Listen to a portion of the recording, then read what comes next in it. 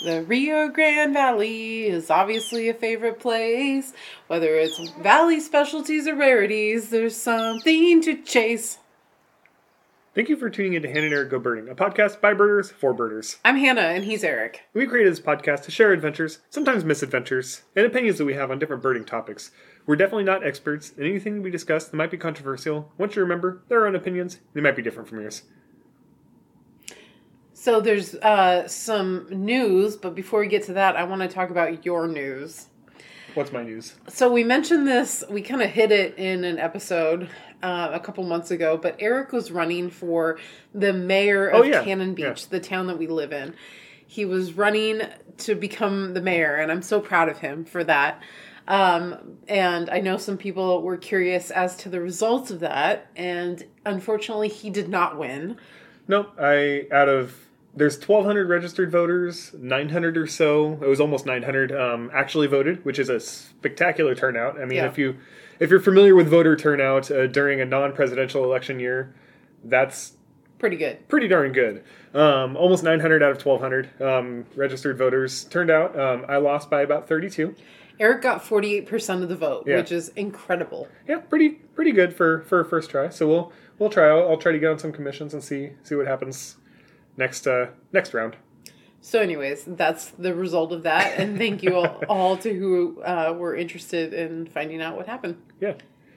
So, Eric, you wanted to mention a bird species that had been rediscovered. Yeah, so I don't know if we actually shared it on Facebook, but it has been all over. I think we didn't share it because everybody else did. Every single person also shared it. So it was like, well, I feel like everyone's seen it by now. But this black-naped pheasant pigeon news, rediscovery of a species that hasn't been kind of seen since initially described by Western scientists. It's been like 140 years. 140 years. This pheasant pigeon is a large beast of a pigeon, like these big mondo dudes. There's 4 species of pheasant pigeons, and they've rediscovered to Western science this black-naped pheasant pigeon that's pretty darn cool. That's interesting. They whole crew went out there to go look for it, specifically to go look for this grouping of birds that they refer to as lost birds that haven't been seen in over 100 years. So they went out specifically targeting this black-naped pheasant pigeon, and they found it. They found it with the help of all the local the indigenous tribes that they're out there looking for stuff.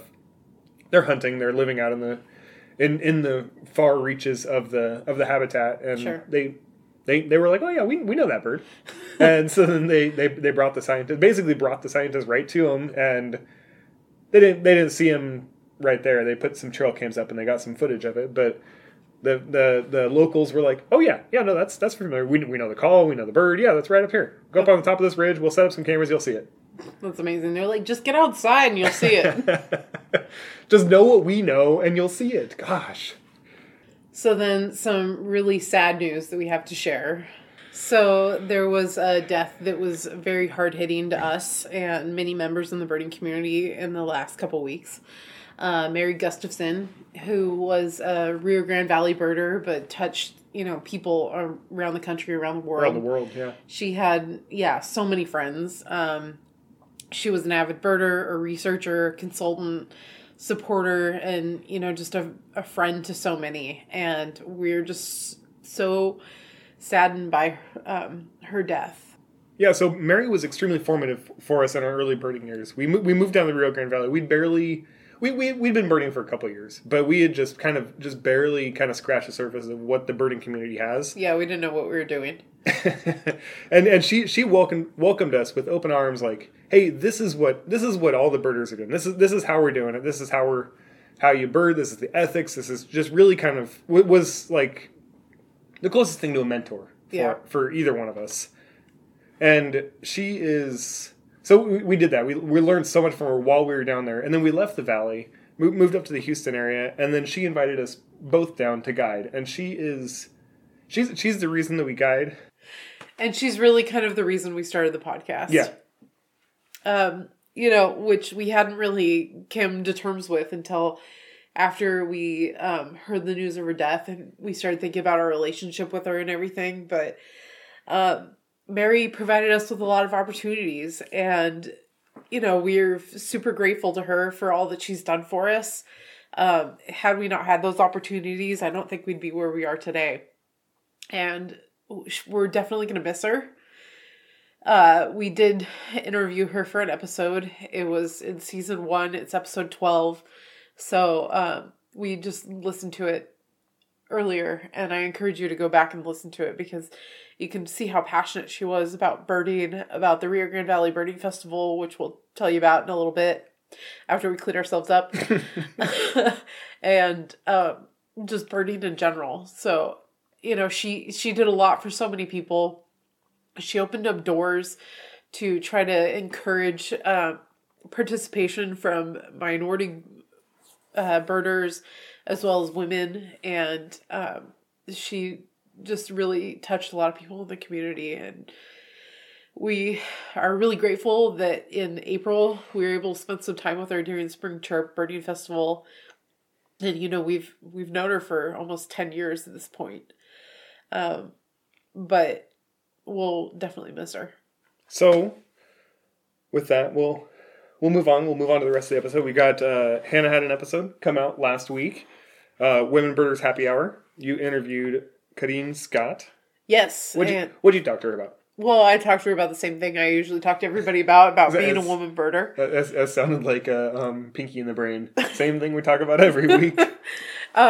Anyways, it was so much fun to talk to her and learn more about what it is to be like a Franco-Ontarian, because there's this whole sect of people in Canada that are French speaking, and she grew up in that. The French Canadians? Yes, but right. I mean, I don't know any French Canadians besides her, so it was really interesting to talk to her about that and about birding.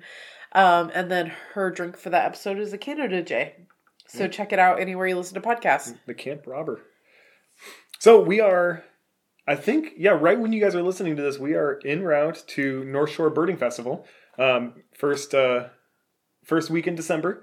San Diego Bird Festival, we'll be going to that real soon in February. Galveston Featherfest in April, and Birdiest Festival in America down in Corpus Christi right after Featherfest. Yeah. So couple weeks in Texas in April, so looking forward to that. Looking forward to all these festivals. And in our last episode, I kind of forced my mom's hand about letting us go to Global Bird Fair. I have not seen the approved vacation request yet.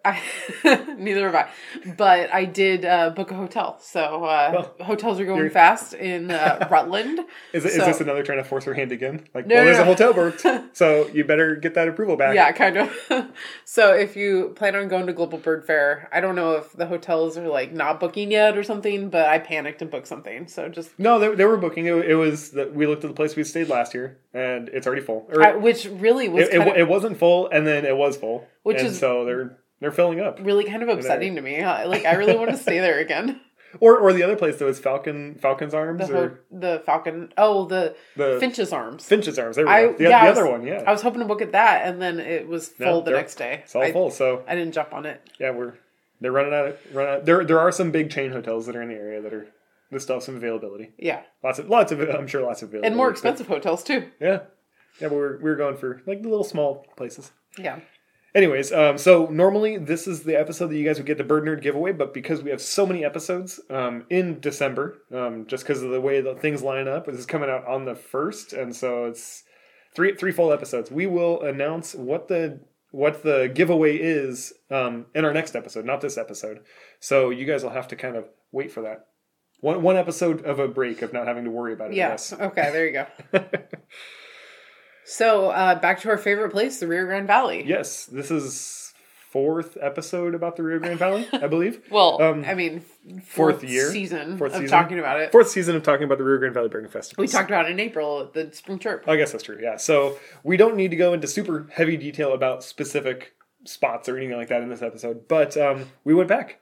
We were there. We did something slightly different than we normally do this year. And that's something I really like about the Rio Grande Valley Birding Festival. And Mary, of course, who we mentioned a little bit ago, she was the field trip coordinator for the Rio Grande Valley Birding Festival. And she did an amazing job at making sure we didn't do the same thing every single year, which was just really cool. I was making sure people cycled, making sure people were familiar with as many sites as possible so you could be a more beneficial guide in the future for another festival or for yourself or for whatever you're going to do down there. Yeah, so like if you listen to our Rio Grande Valley Birding Festival episodes before, you'll notice that we don't go to the same place every single year.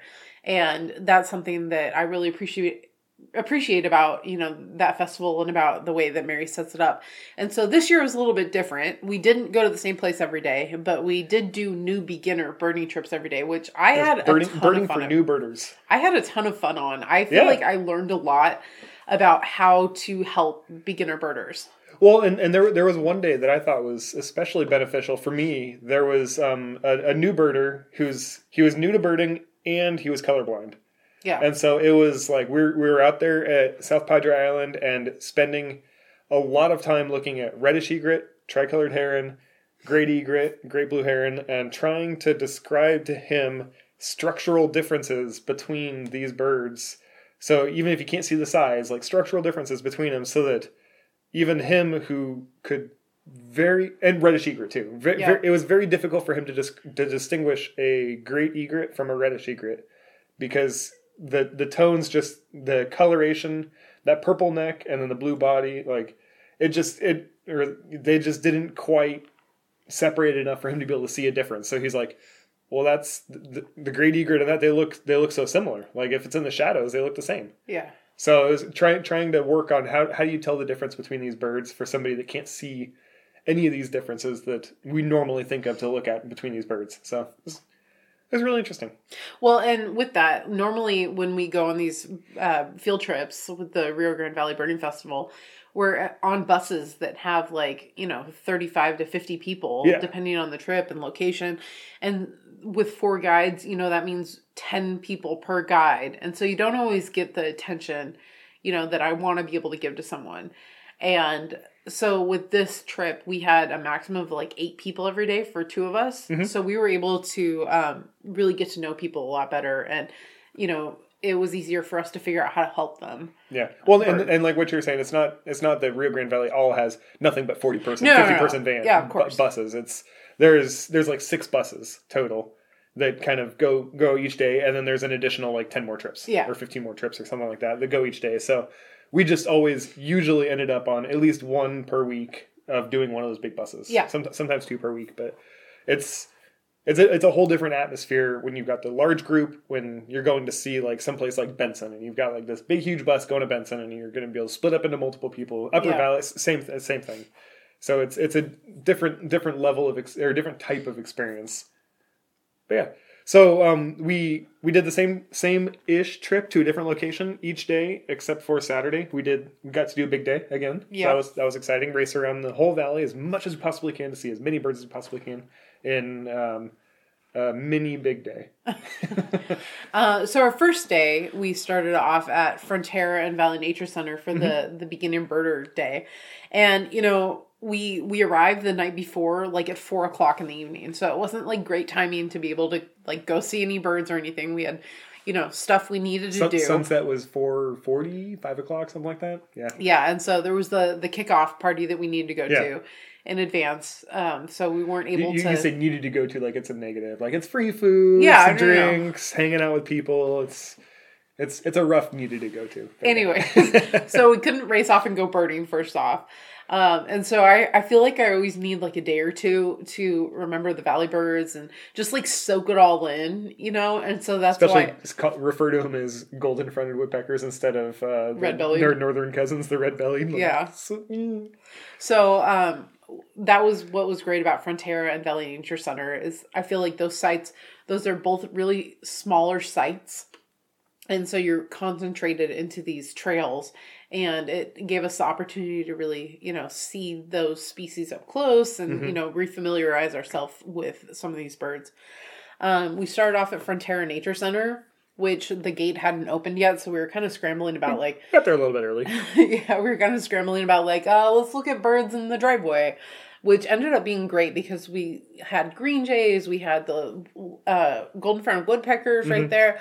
We also had a handful of green parakeets fly over, so that was really cool to get that in the morning. Oh yeah, and the birding for new birders was great because a lot of the people that were on our trips, not everyone, but a bunch of them were like, this is like the first time they've ever been on a bird trip. This is the first time they've ever birded with a group of people. A couple people didn't have binoculars. At least one person each day didn't have binoculars. And it was kind of like right at that level of they're really interested in birds, enough so to go on a trip like this, but they haven't spent enough time in the field and they don't really know what they're looking at. Not everyone did. So it was really nice to get somebody on a golden-fronted woodpecker, and they're like, "Well, what kind of bird is that?" It's a woodpecker. Okay, let's talk about why it's a woodpecker and what makes it a woodpecker and what it's doing up on the top of that power pole. Yeah, and it was cool at Frontera because they have a big vulture flock. Oh, yeah. And we were like going over this boardwalk and there was this huge flock of vultures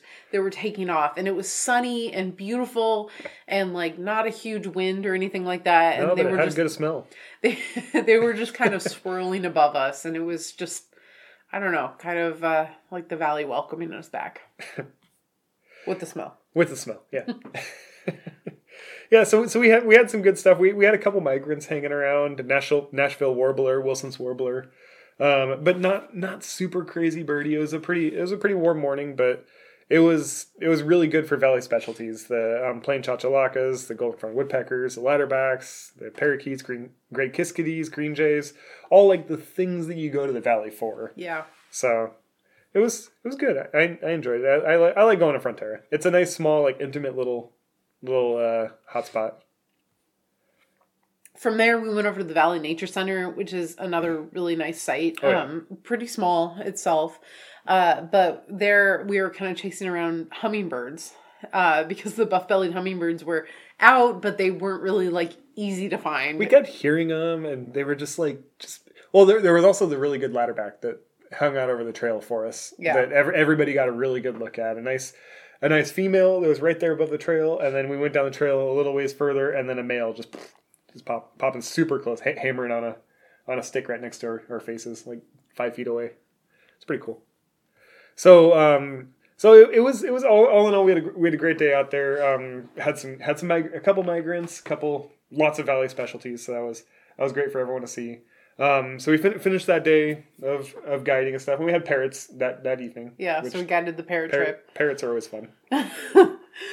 Parrots are always stressful too, because that was the first day of the festival. So yeah. The first day of the festival is always like, where are they going to be? Yeah, it's usually in the past. It usually doesn't take as long as it did this year, but usually the first day is the slowest day to find them because it's everyone getting familiar with what neighborhood are the parakeets hanging out in, and what neighborhood or what section of the neighborhood are the parrots hanging out in. Yeah.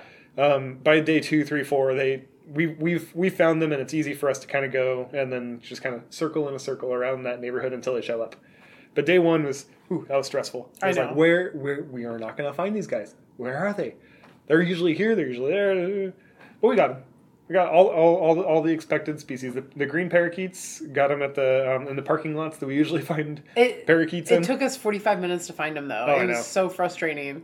And like we circled town like 3 times to be able to find them. Oh yeah. And then finally got that text of where they're at. Yeah. So it's 4 to 6. Yeah. And I started my checklist at 5:01. So. You didn't see him until 5:01. I didn't see him until 5:01 before we saw green parakeets. So it's almost a full hour of driving. Frustrating. A lot of the same neighborhoods, and the green parakeets are found in the parking lots. So not ideal habitat, and not as much fun to drive around looking for birds when it's driving through parking lots.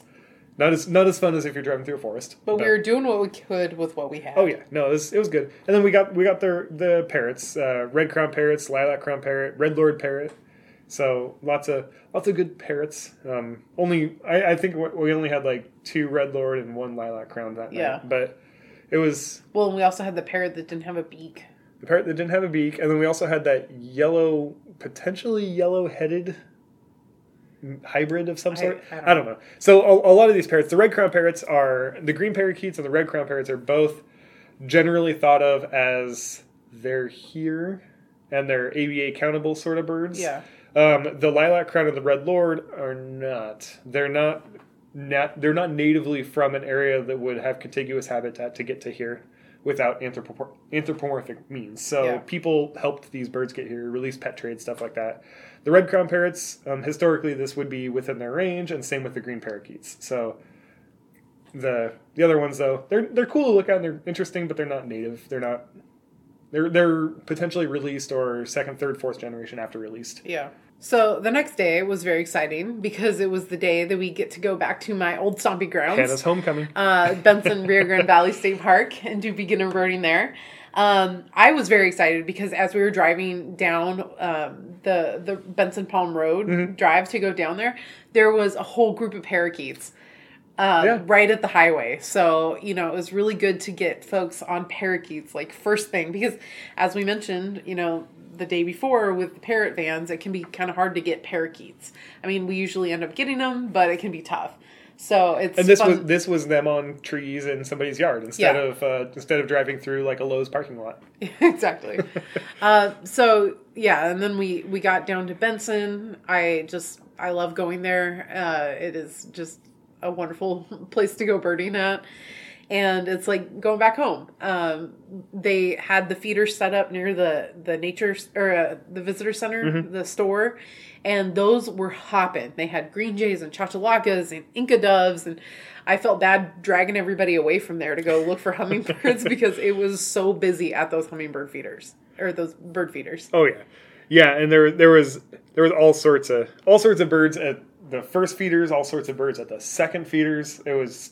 Well, the Orioles were coming in at the first feeders, it's like, okay, well, we'll just stay here the rest of the day because this is where all the birds are at. Yeah. Well, and our group was like, they were all gung-ho. They wanted to walk all the way through. Yeah. And it was like, we're going to waste a lot of time if we walk the whole time. Let's drive a little bit. Let's get in the vehicle. We'll roll a little bit.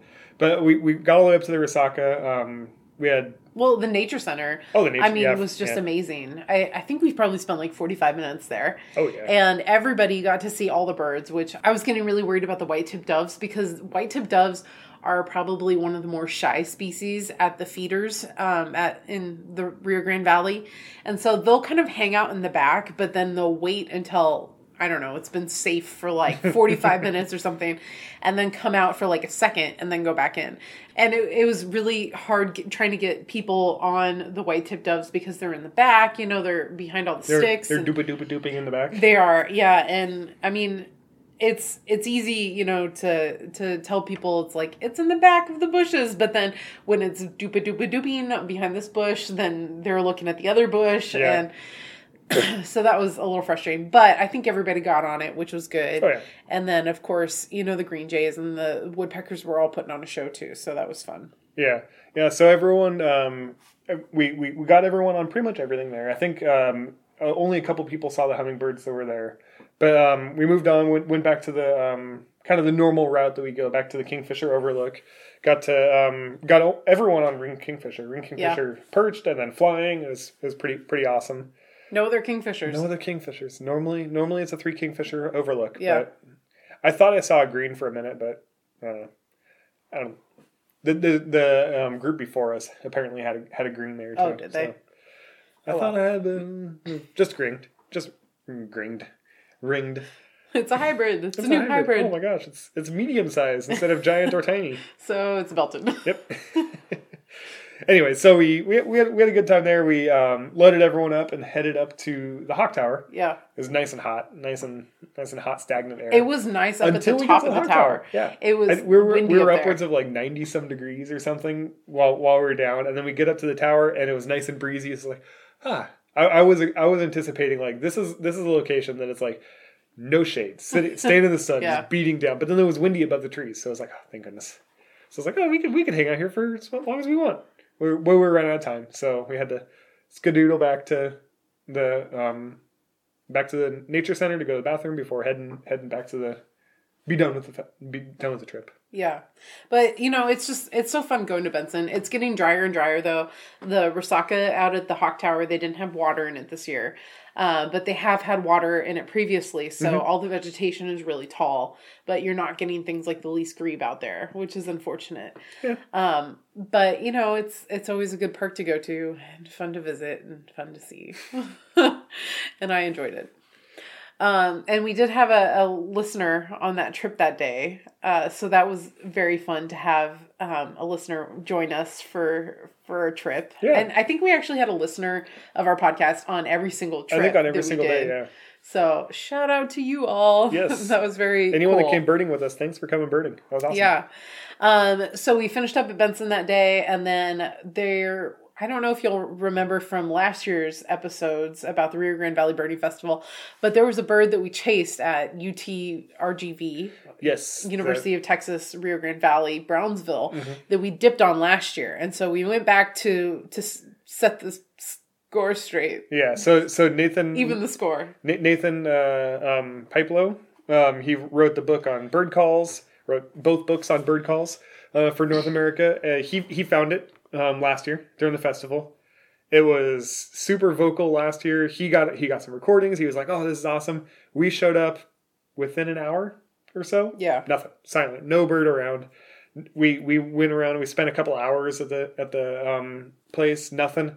Nobody refound it for like 2 more days after that. And then the day we were flying out, boom, somebody found it. And then it's been hanging out ever since. It's been seen every single day since, basically. All the way since last festival.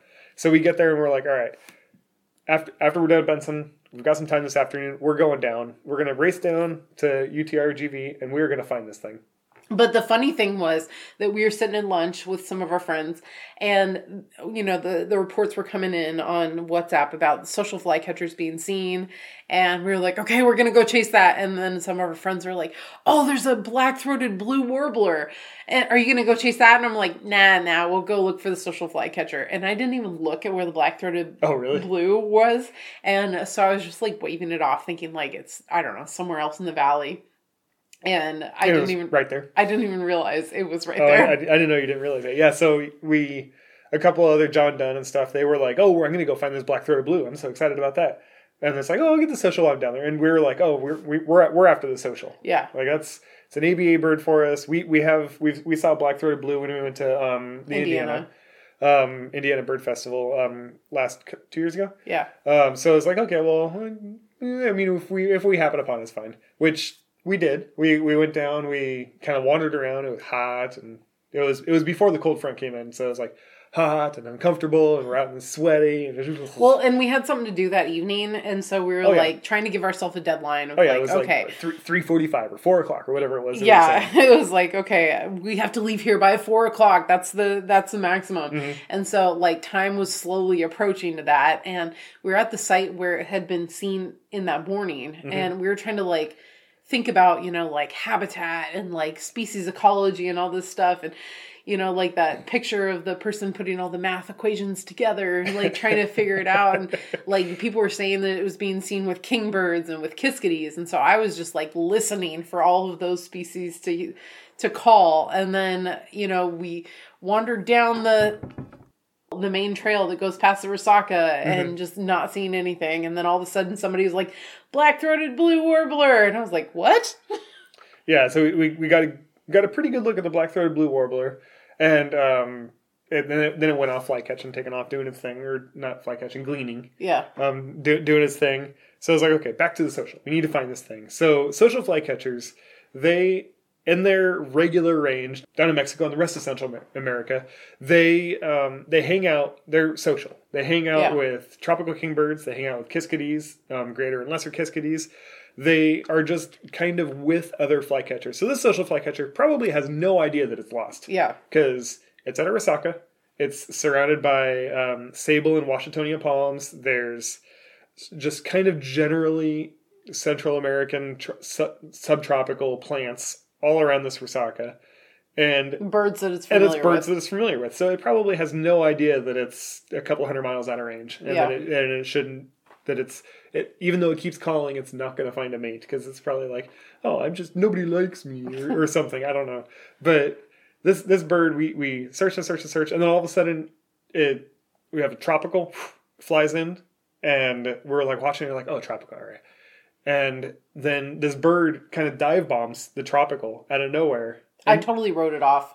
I was like Kiskadee. Oh no, you were like Kiskadee because it looks very similar to Kiskadee, but a much smaller bill.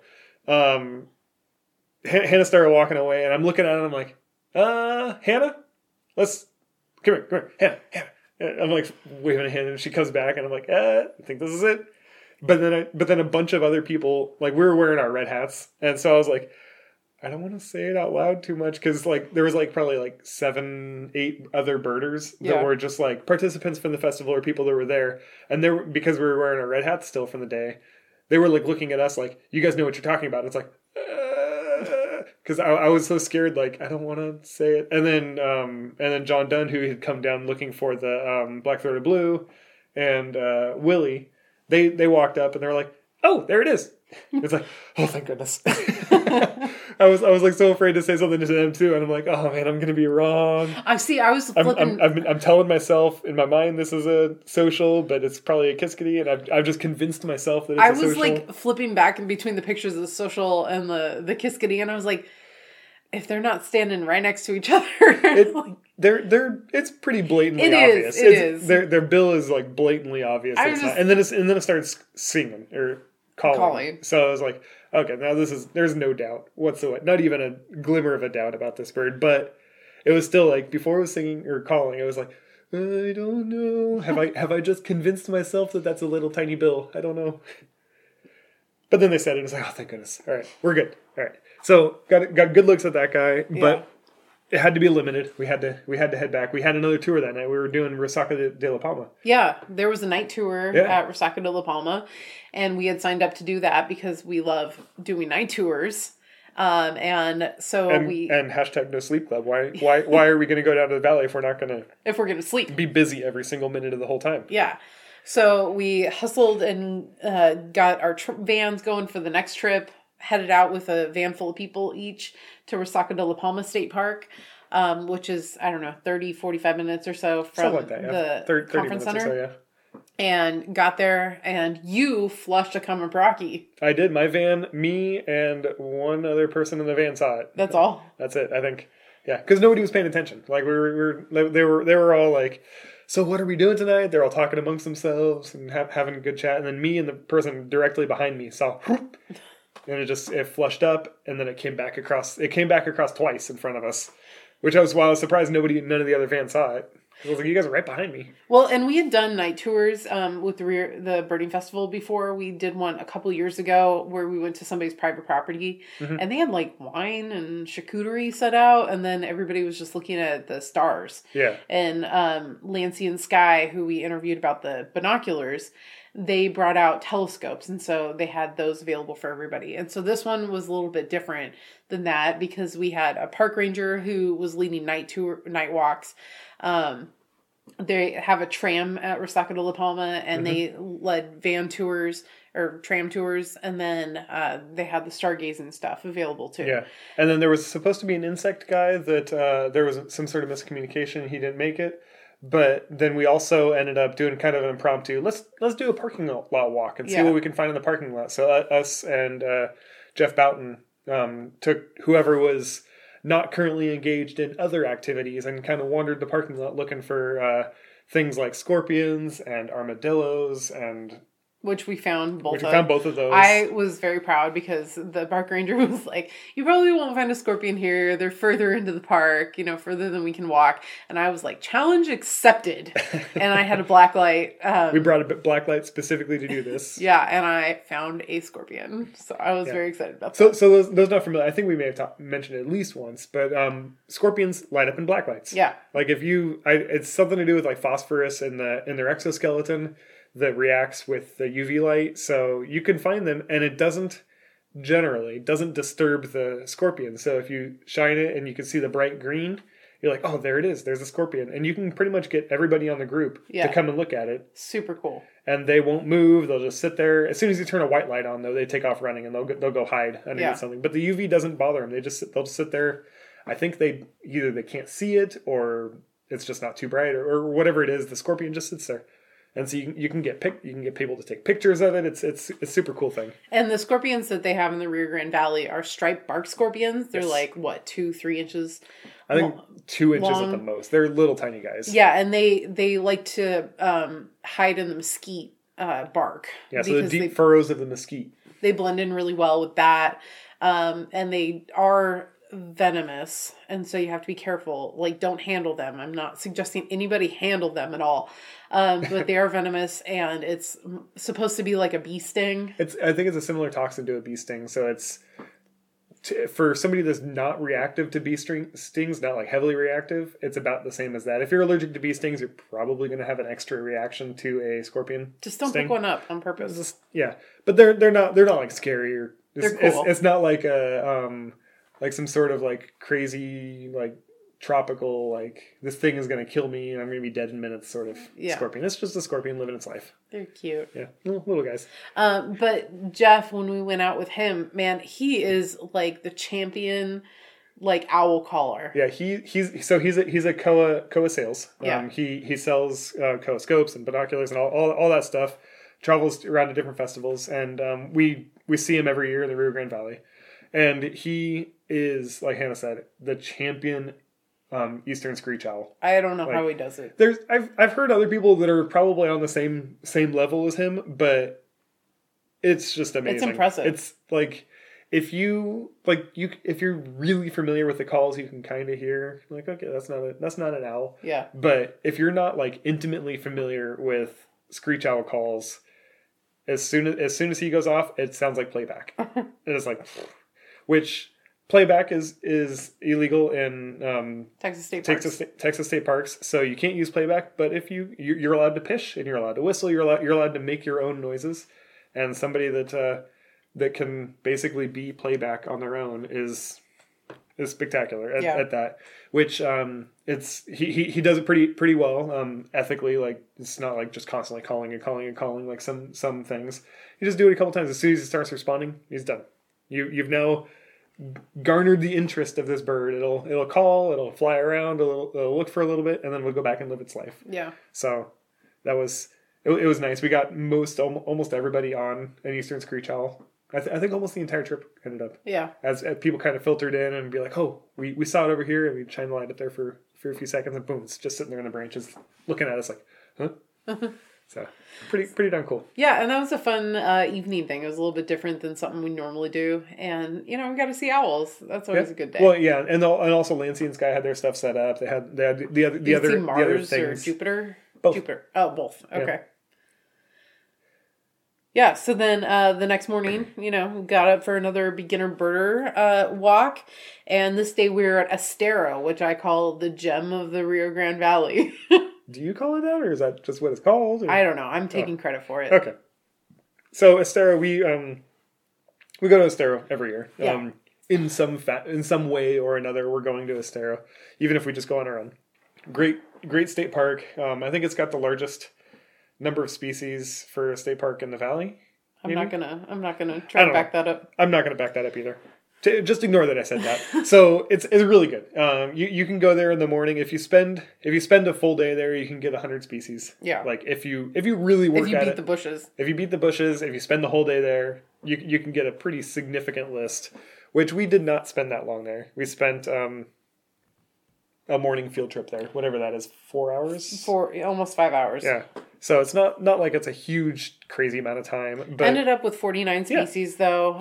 Almost 50 species for just a couple hours. And, the one of the key things is the black-bellied whistling duck population there.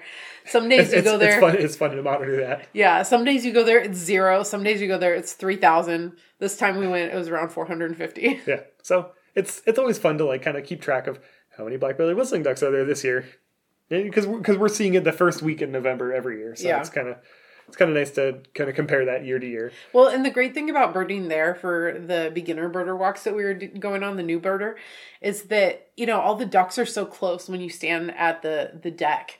That it's so easy to just get people on like some of these species. And like there was a Wilson snipe that was right next to the deck. So you can see them really clearly right in front of you and, talk about why this bird is this bird versus some other bird. Yeah, like talk about like, okay, well you have a northern shoveler and then you have a coot and you have a green-winged teal and a blue-winged teal, and you could talk about the differences between each of these. You can kind of do I think it's a whole school of thought or a training method for duck identification with just using the contrast. Yeah. So you don't have to see the colors. You just have the contrast from light, dark, that stuff. And just like, okay, let's talk about every possible way to identify these 6 ducks from each other. And you get them in really good light, really closely. So pretty cool. But, standard Estero Day, we had the common paraki that was right there next to the trail. Both night herons. Yeah, both night herons, a couple kingfishers. The canal was really hopping with shorebirds and things. Yeah.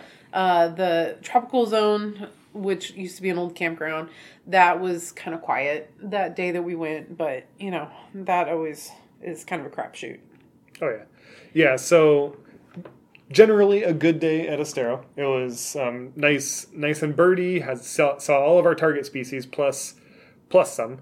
And then we decided, we were done finished our trip, got back, dropped everyone off, had our lunch, and decided, what, the next day was going to be our Big Van Day. So we were like, let's go do a little bit of scouting because we need to try to squeeze scouting in where we can. So we headed up to San Benito Wetlands, which last year, the year before, somebody found a fork-tailed flycatcher during the festival. Yeah, right before the festival, somewhere near then, and we ended up going out and seeing it, and it was great looks at it then, and so it was like, oh well, let's go back up to this place that is being seen. And interestingly enough, this is a location that when we were there last year it's a wetland. It's a sewage treatment. It's a sewage treatment plant, but it has eBird hotspot for the San Benito Wetlands, and it kind of has an area that's almost developed. There was funding at one point to open this place up for birders, open this place up for some interpretation and some recreation,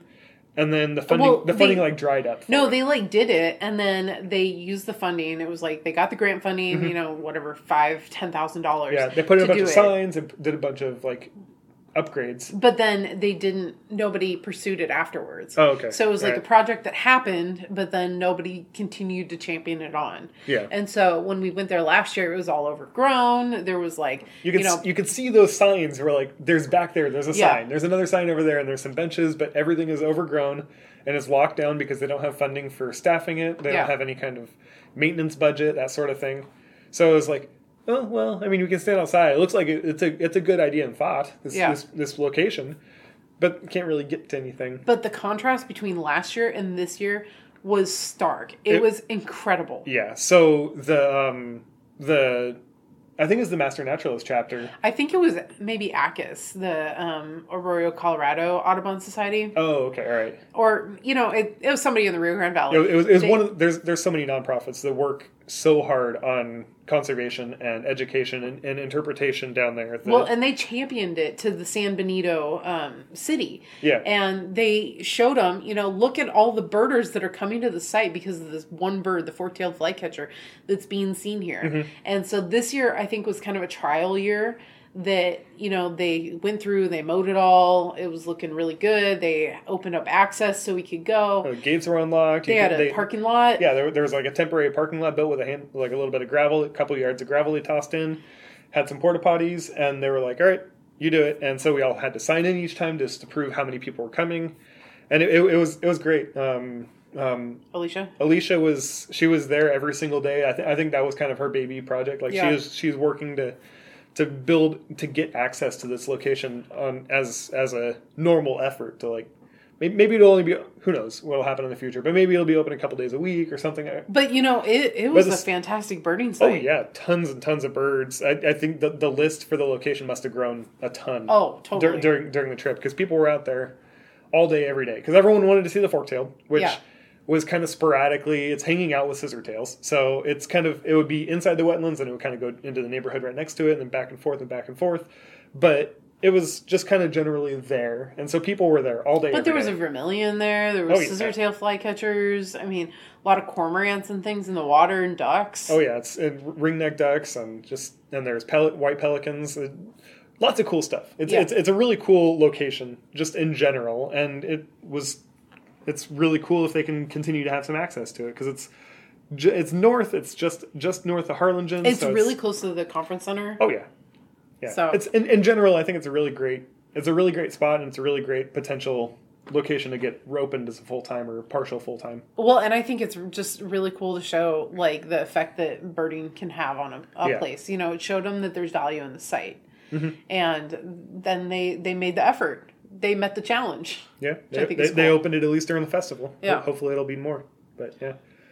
So that night we did parrots. Again, the parrot van trip, it was a little harder than the couple nights before that we had done it. It took us an hour to find the parakeets. It was a real like nail biter, and then we ended up finding like 8. Yeah, not very many that night, but the parrots were good. Yeah, the parrots were good. The parrots were good. Drove right up to them. Great looks of the parrots. Yeah, and I think people were saying that it might have been slow on the parakeets because there was a front coming in. Yeah. Which the next day was vastly different from the day before. Very different. But not bad. Just very different. Yeah. So the day before on day 3 or whatever, it was like, 80, 90 degrees? 90 something. Hot. Yeah. And then the next day, day 4, was like the sky, 50. Well, overnight the sky opened up and dumped. Yeah. And the cold front came in at midnight-ish, maybe 1 o'clock in the morning. Dropped the temperature by like 20 degrees, 30 degrees. Oh, yeah, at least. And then that wind kept kicking all day long. So the whole day, we went to Estero, we went to San Benito Wetlands, we went to a couple random fields that were like, oh, there's some shorebirds here, there's some blackbirds over here, just kind of... Trying to get 1 or 2 species here and there. Yeah, we usually hit Estero, and then we get... we have like 2 main spots. We have Estero and then the island. And then there's secret spots in between that you try to like eke out a handful more species to bolster your 2 big lists for Estero and the island. And so we were trying to eke some stuff out, but man, that wind, it was chilly. Yeah, definitely. The big news for that day, well, it had been seen a couple days before that, was at South Padre Island Nature Center. There was a smooth-billed Ani that had been seen with a groove-billed Ani, but Texas State first. But it hadn't been identified as a smooth-billed Ani until like a day or 2 after. I think it was Friday is when they finally. Yeah, it was first seen Wednesday, and then Friday it was like, you know what? This is a smooth-billed Ani. And it was, Texas State first. Yeah, I think Wednesday people got recordings of it, but they were like, well, I don't know, they're not really good. Like there was a lot of discussion, but it was like, we're pretty sure this is something weird. Thursday, some more people went out and got some more photos, and the photos were kind of like, maybe. And then Friday, people were like, no, that's it. It's a smooth build and a groove build. They're associating. They're preening each other. Yeah, the whole shebang. So 2 really good birds. It's really late in the year for a groove-billed Ani. They're usually here, usually there, breeding and through the summer, and then they leave. And they leave fairly early in the fall. And then smooth-billed Ani, it's a Texas State first. So never there. You never see a smooth-billed Ani. And groove-bills, I mean, they do periodically like hang out for a while. Like there's usually fall sightings of them, like 1 or 2. It's not completely unheard of, but generally early fall is when they're out of there. Yeah. And then there's occasionally ones that are lazy and hang out. Take advantage of Texas for a little longer. So we were very lucky that on our big day van, we ended up getting both of them. Both of them, yes. It was very exciting. All of the big day vans that day can say that they did that because that's what happens. Well, I don't care about the other ones. But not every year do you get to say, hey, I went to Texas and I saw a groove build and a smooth build on I know. Hanging out together, doing their thing. So I think everyone in our group got a really good look at them. We got one person, like the boardwalk they were being seen from was packed. Yeah. And so it was like, Hannah and I walked up and we were like, okay, we can see them both. We got pretty good looks binoculars. And then people in our group really wanted to look at it. So someone in the group set up a scope. And then everyone in our group kind of huddled around that one scope and they were looking through it. So they all got some great looks. I think there were some photos taken from our group. So that was pretty cool. Yeah. But there were some really good photos taken by Clay from Swarovski. Swarovski. Yeah, he got a really good photo of them right next to each other, full frame. I know, hanging out. That was this guy. Great light and everything. Yeah. So our team ended up losing again with the big day. We got 121 species. I think the winning team was 148. We had the most fun though, of course. Sure. Yeah. As usual. Yeah. We did stop and get tacos because you can't do a big day without tacos. It's kind of things. A requirement.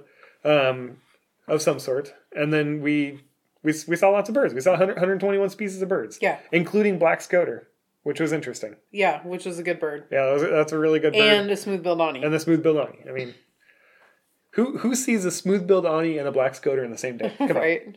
That's not a thing. And then that evening, we did something completely different than we've ever done before. Yes. And it was very exciting. So Holly from the Valley Nature Center, who invited us to come down and do Spring Chirp, she invited us to come out and do the event that they have on Saturday during the Rio Grande Valley Birding Festival, which is unassociated. Unassociated. It's a whole different thing. It's called Brew in the Woods, and it's a fundraiser. It's their biggest fundraiser for the year. And it was a blast. They have beer stations set up and food stations and music and in the park, and there was silent auction, there was all sorts of really fun stuff going on, and it's the park at night. Yeah. So there were hundreds of people there. Oh yeah, hundreds of people there. Everyone's all dressed up fancy, and I mean I was wearing like my normal clothes, a bird shirt and some khakis. I had my no, you had shorts on. No, shorts on. Yeah. It was the Valley. I had shorts on. Yeah. But I had my button-up bird shirt. One of them. My pelican shirt, I think. Yeah. But it was very fun. I really enjoyed going to that. I'm glad Holly had us go. Yeah, that was fun. Yeah, so we did have to get up early the next day, though. Of course. Yeah. So, no sleep, like usual. Yeah. Went to SPI. Birding for New Birders. Went out there. Had some really good looks at shorebirds. Yes. We went out to the mudflats, hung out with all the shorebirds on the mudflats. Got some really good looks at semi-palmated plovers, black-bellied plovers, marbled godwit, reddy turnstone, sanderlings, greater yellowlegs. Tons and tons of shorebirds just there. And so we got to get people on them, like tell them what to kind of look for in these sorts of birds. And because shorebirds can be really frustrating. They're so frustrating for me. Yeah, and they're difficult. They're difficult to do, but you just kind of have to work through a dichotomous key each time. Yeah. Every time you see one, okay, what color are its legs? What color is the bill? How big is it? Like just kind of work through systematically. Yeah, how many collars? Yeah, just slowly work through.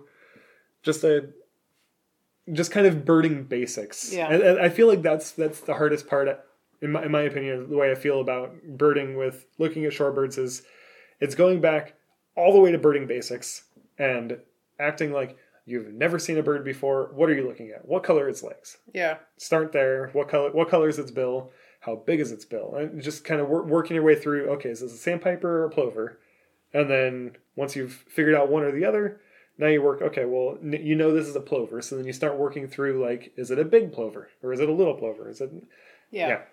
Anyways, I like doing that. I think that's a lot of fun to try to slowly work through to figure things out. Well, and I felt like we had a really good day too at the SPI Nature Center. Yeah. I mean, we didn't get the Anis, but we did end up getting a white-throated sparrow, which was really cool. It was out of season. Oh yeah. But just great looks at a lot of those shorebirds, some of the herons and things. Yeah, and like this is the day that one of the guys was colorblind and a new birder, so it was really working hard, really testing my ability to adapt of how can we talk about these birds without talking about the colors that we're seeing on these birds, which was interesting. It was challenging. It was a good challenge. It was a great challenge. I liked it. It was a lot of work. So that was kind of the end of our time at the Rio Grande Valley Birding Festival for this year. I really, like I said, I really enjoyed doing these new birder trips. It gave us an opportunity to talk about a lot of different things other than just birds too. I mean, people had a ton of questions about optics, about gear. They're asking me about the scope, about my backpack that I used to carry the scope. They just had general birding questions. Like, I felt like it was a really supportive environment to be able to, just ask questions about birding that people probably wouldn't feel comfortable asking other places. And some people said that they're like, well, I should probably already know this, but I don't want to ask. And it's like, no, just ask. Ask us anything. We don't care. It's zero. If anything, negative judgment. Like no judgment whatsoever. Like this is what this is about, and it's not. And it's. I don't feel like it needs to be a new birder walk to be able to ask those questions. No. I feel like anybody should be able to ask any of those questions anytime they want, because if you don't know, you don't know. No, I just feel like asking the questions can help you know. Helped create that environment though, where people felt comfortable asking that. Well, good. I felt like that too. I felt like people were asking that, so I felt like it was all in all successful, and I would like I'd be happy doing more totally birding for new birders. Yeah, me too. Yeah. So our flight out of the Rio Grande Valley, the Monday after the festival, our flight wasn't until like 6. We had two options. We had 2 options: 6 in the morning or 6 at night. Yeah, those were the only two flights that we could take. We were going like 6 at night, and we were like, yeah, let's not do 6 in the morning. So we got up and kind of decided, where should we go birding? And then it was like, let's bird around the Brownsville area. We haven't really spent that much time down there, and we were like, let's try to dedicate like today to seeing what's out there. Yeah, we lived down there for 2 years, and we lived up in Hidalgo County. So we lived up in the upper valley. Yeah. And we never went down to Cameron County. We very rarely went down there. And now we go almost only to Cameron County because we go for the festival, which is in Cameron County. So it's like, let's do some exploring. Let's figure some more stuff out so we can be more prepared for if we were to get invited back next year. So let's focus on that. Let's do a micro mini big day. Well, and so last year, one of the trips that we led was out to Palmito Hill, and which is on the Boca Chica Highway. And so I really wanted to go check that out again because it was so good last year. It was. And so this year we tried to go out there, got stopped right at like the entrance to that Boca Chica Boulevard by an officer who had it closed down because of SpaceX. They were doing a launch or something? Like the next day. So that was kind of a bummer because he was like, what do you want down here? And we were like, we're going to go birding. And he was like, yeah, that's not one of the approved activities. If you don't have specific reason to be here for SpaceX, then you need to leave. So that was kind of frustrating. So then we decided, to move on to our next spot, which is Old Port Isabel Road, which is such an interesting road because like it goes out to Highway 100 from, I don't know what the highway is, but it kind of like cross-sects between Brownsville and Highway 100. Yeah. And you can't drive it because it's too muddy. Oh, we got so close though. Like I felt like we drove further than we've ever driven before. We drove so far, man. Yeah. But it was, we went over a mile this time. Yeah. It was great. So before the road got too bad and it was like, okay, let's turn around. But our goal of going there was to look for a Cassin Sparrow. Yes, it was a lifer. It was a lifer. We'd never seen a Cassin Sparrow. We've never searched specifically for it. We don't normally go sparrow searching anyways. It's too frustrating. It's frustrating. But we went Cassin Sparrow. Lots of people reporting Cassin Sparrow, so we were like, let's hit this one on our way to. We're like, there's not many lifers down here anymore. It was supposed to be on the way back from Palmito Hill, but couldn't do Palmito Hill. So we hit Old Port Isabel. We got out of the car or got out of the van. We kind of wandered around a little bit, and then another group that was there was like, oh yeah, we just had Cassin Sparrow just right down the road back there. So it was like, oh okay. So we walk all the way back there, and we get it. Yeah. And hopped up on the fence, nice and great. Looks at it. Not good photos because the backdrop was just like white clouds, but it was really good looks. And like Eric said, then we went on to drive as much of Old Port Isabel Road as we could. And at that, like we kind of felt like it was a Thelma and Louise. Like we're gonna do it. We stopped because there were just these huge ponds in the middle of the road. Well, the road became non-existent at that point. Yeah, but it was just, I don't know. There's just something so wonderful about like standing at the edge of the section that we drove to and just like standing and looking at Texas. So that was kind of fun. From there we went to the convention center and Mud Flats to work on our shorebirds a little bit and enjoyed that. And then we went to go look for the awnings again to try to get a good picture of the awnings, and people were seeing them still from the convention center. Or I'm sorry, people were still seeing them from the SPI Nature Center, from the boardwalk, and we were too cheap to pay to go on the boardwalk, and it's also a very long walk around that you have to do, and so we kind of stood at the where the power substation is, and looked back towards it, and like weren't seeing it. People there were standing there saying like, oh, in the pay section, like on the boardwalk, if you go over there, you can see it. I wasn't opposed at all to paying. No, I was completely. Either. I was like, I want to support that. I am cheap, but like I'm not opposed to paying at all because that's how they stay in business. Yeah. Is entry fees being so that they can do their restoration and keep all that stuff going. So it was just the walk. Yeah. That's what I was opposed to. Is I couldn't pay to go through that gate right there. If I could have paid to go through that gate, I would have paid to go through that gate right there. But we had to pay and then walk all the way around the other way. And it's like, oh, I don't want to walk all the way around.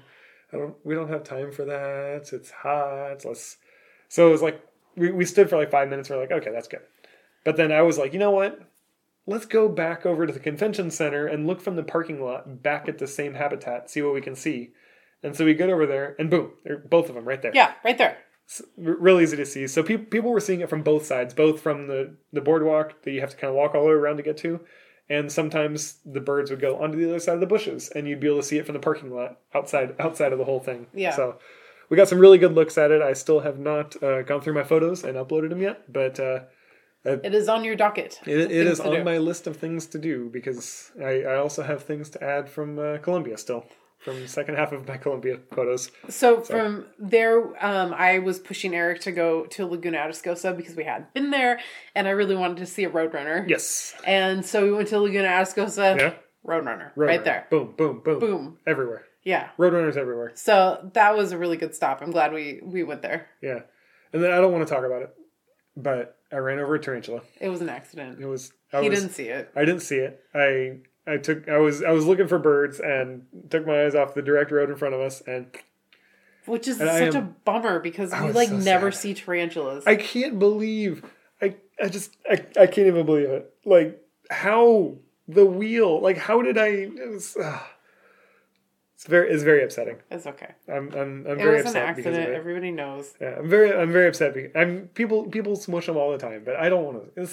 There's so much insect, so much spider, so much bug that it's like such a waste. It's just living his life, just trying to cross the road. Yeah. That's okay. Yeah. So. Stop by San Benito wetlands once again. Yes. No fork-tailed. That we saw. So we did not get a fork-tailed this whole trip. Oh wow. Everyone else did. We didn't. We got the social. And the smooth build and the black-throated blue. So yeah. It's all good. Well, so from there we went to the Harlingen airport and headed home. Yeah. Got on the plane. Said goodbye to Harlingen for that time and see you later. See you next time, Harlingen. See you next time, Rio Grande Valley. Yeah. Yeah, so... It was a good time. I'm glad that, we got to go back, and it was fun to meet so many listeners, too. Oh, yeah, that was pretty awesome. I'm very happy to meet listeners in person, and I think Eric's always astounded when somebody recognizes us. Yeah, it's just like, what? Why? Why would you recognize us? Anyways, great time.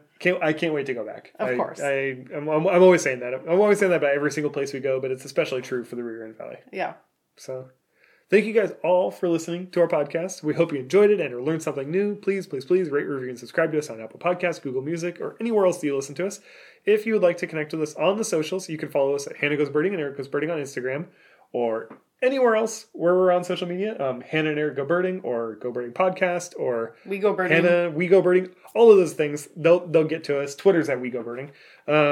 Or you can email us at hannahanderickgobirding@gmail.com. Our website is www.gobirdingpodcast.com. You can tell us what you like, tell us what you hated, and share us with your friends.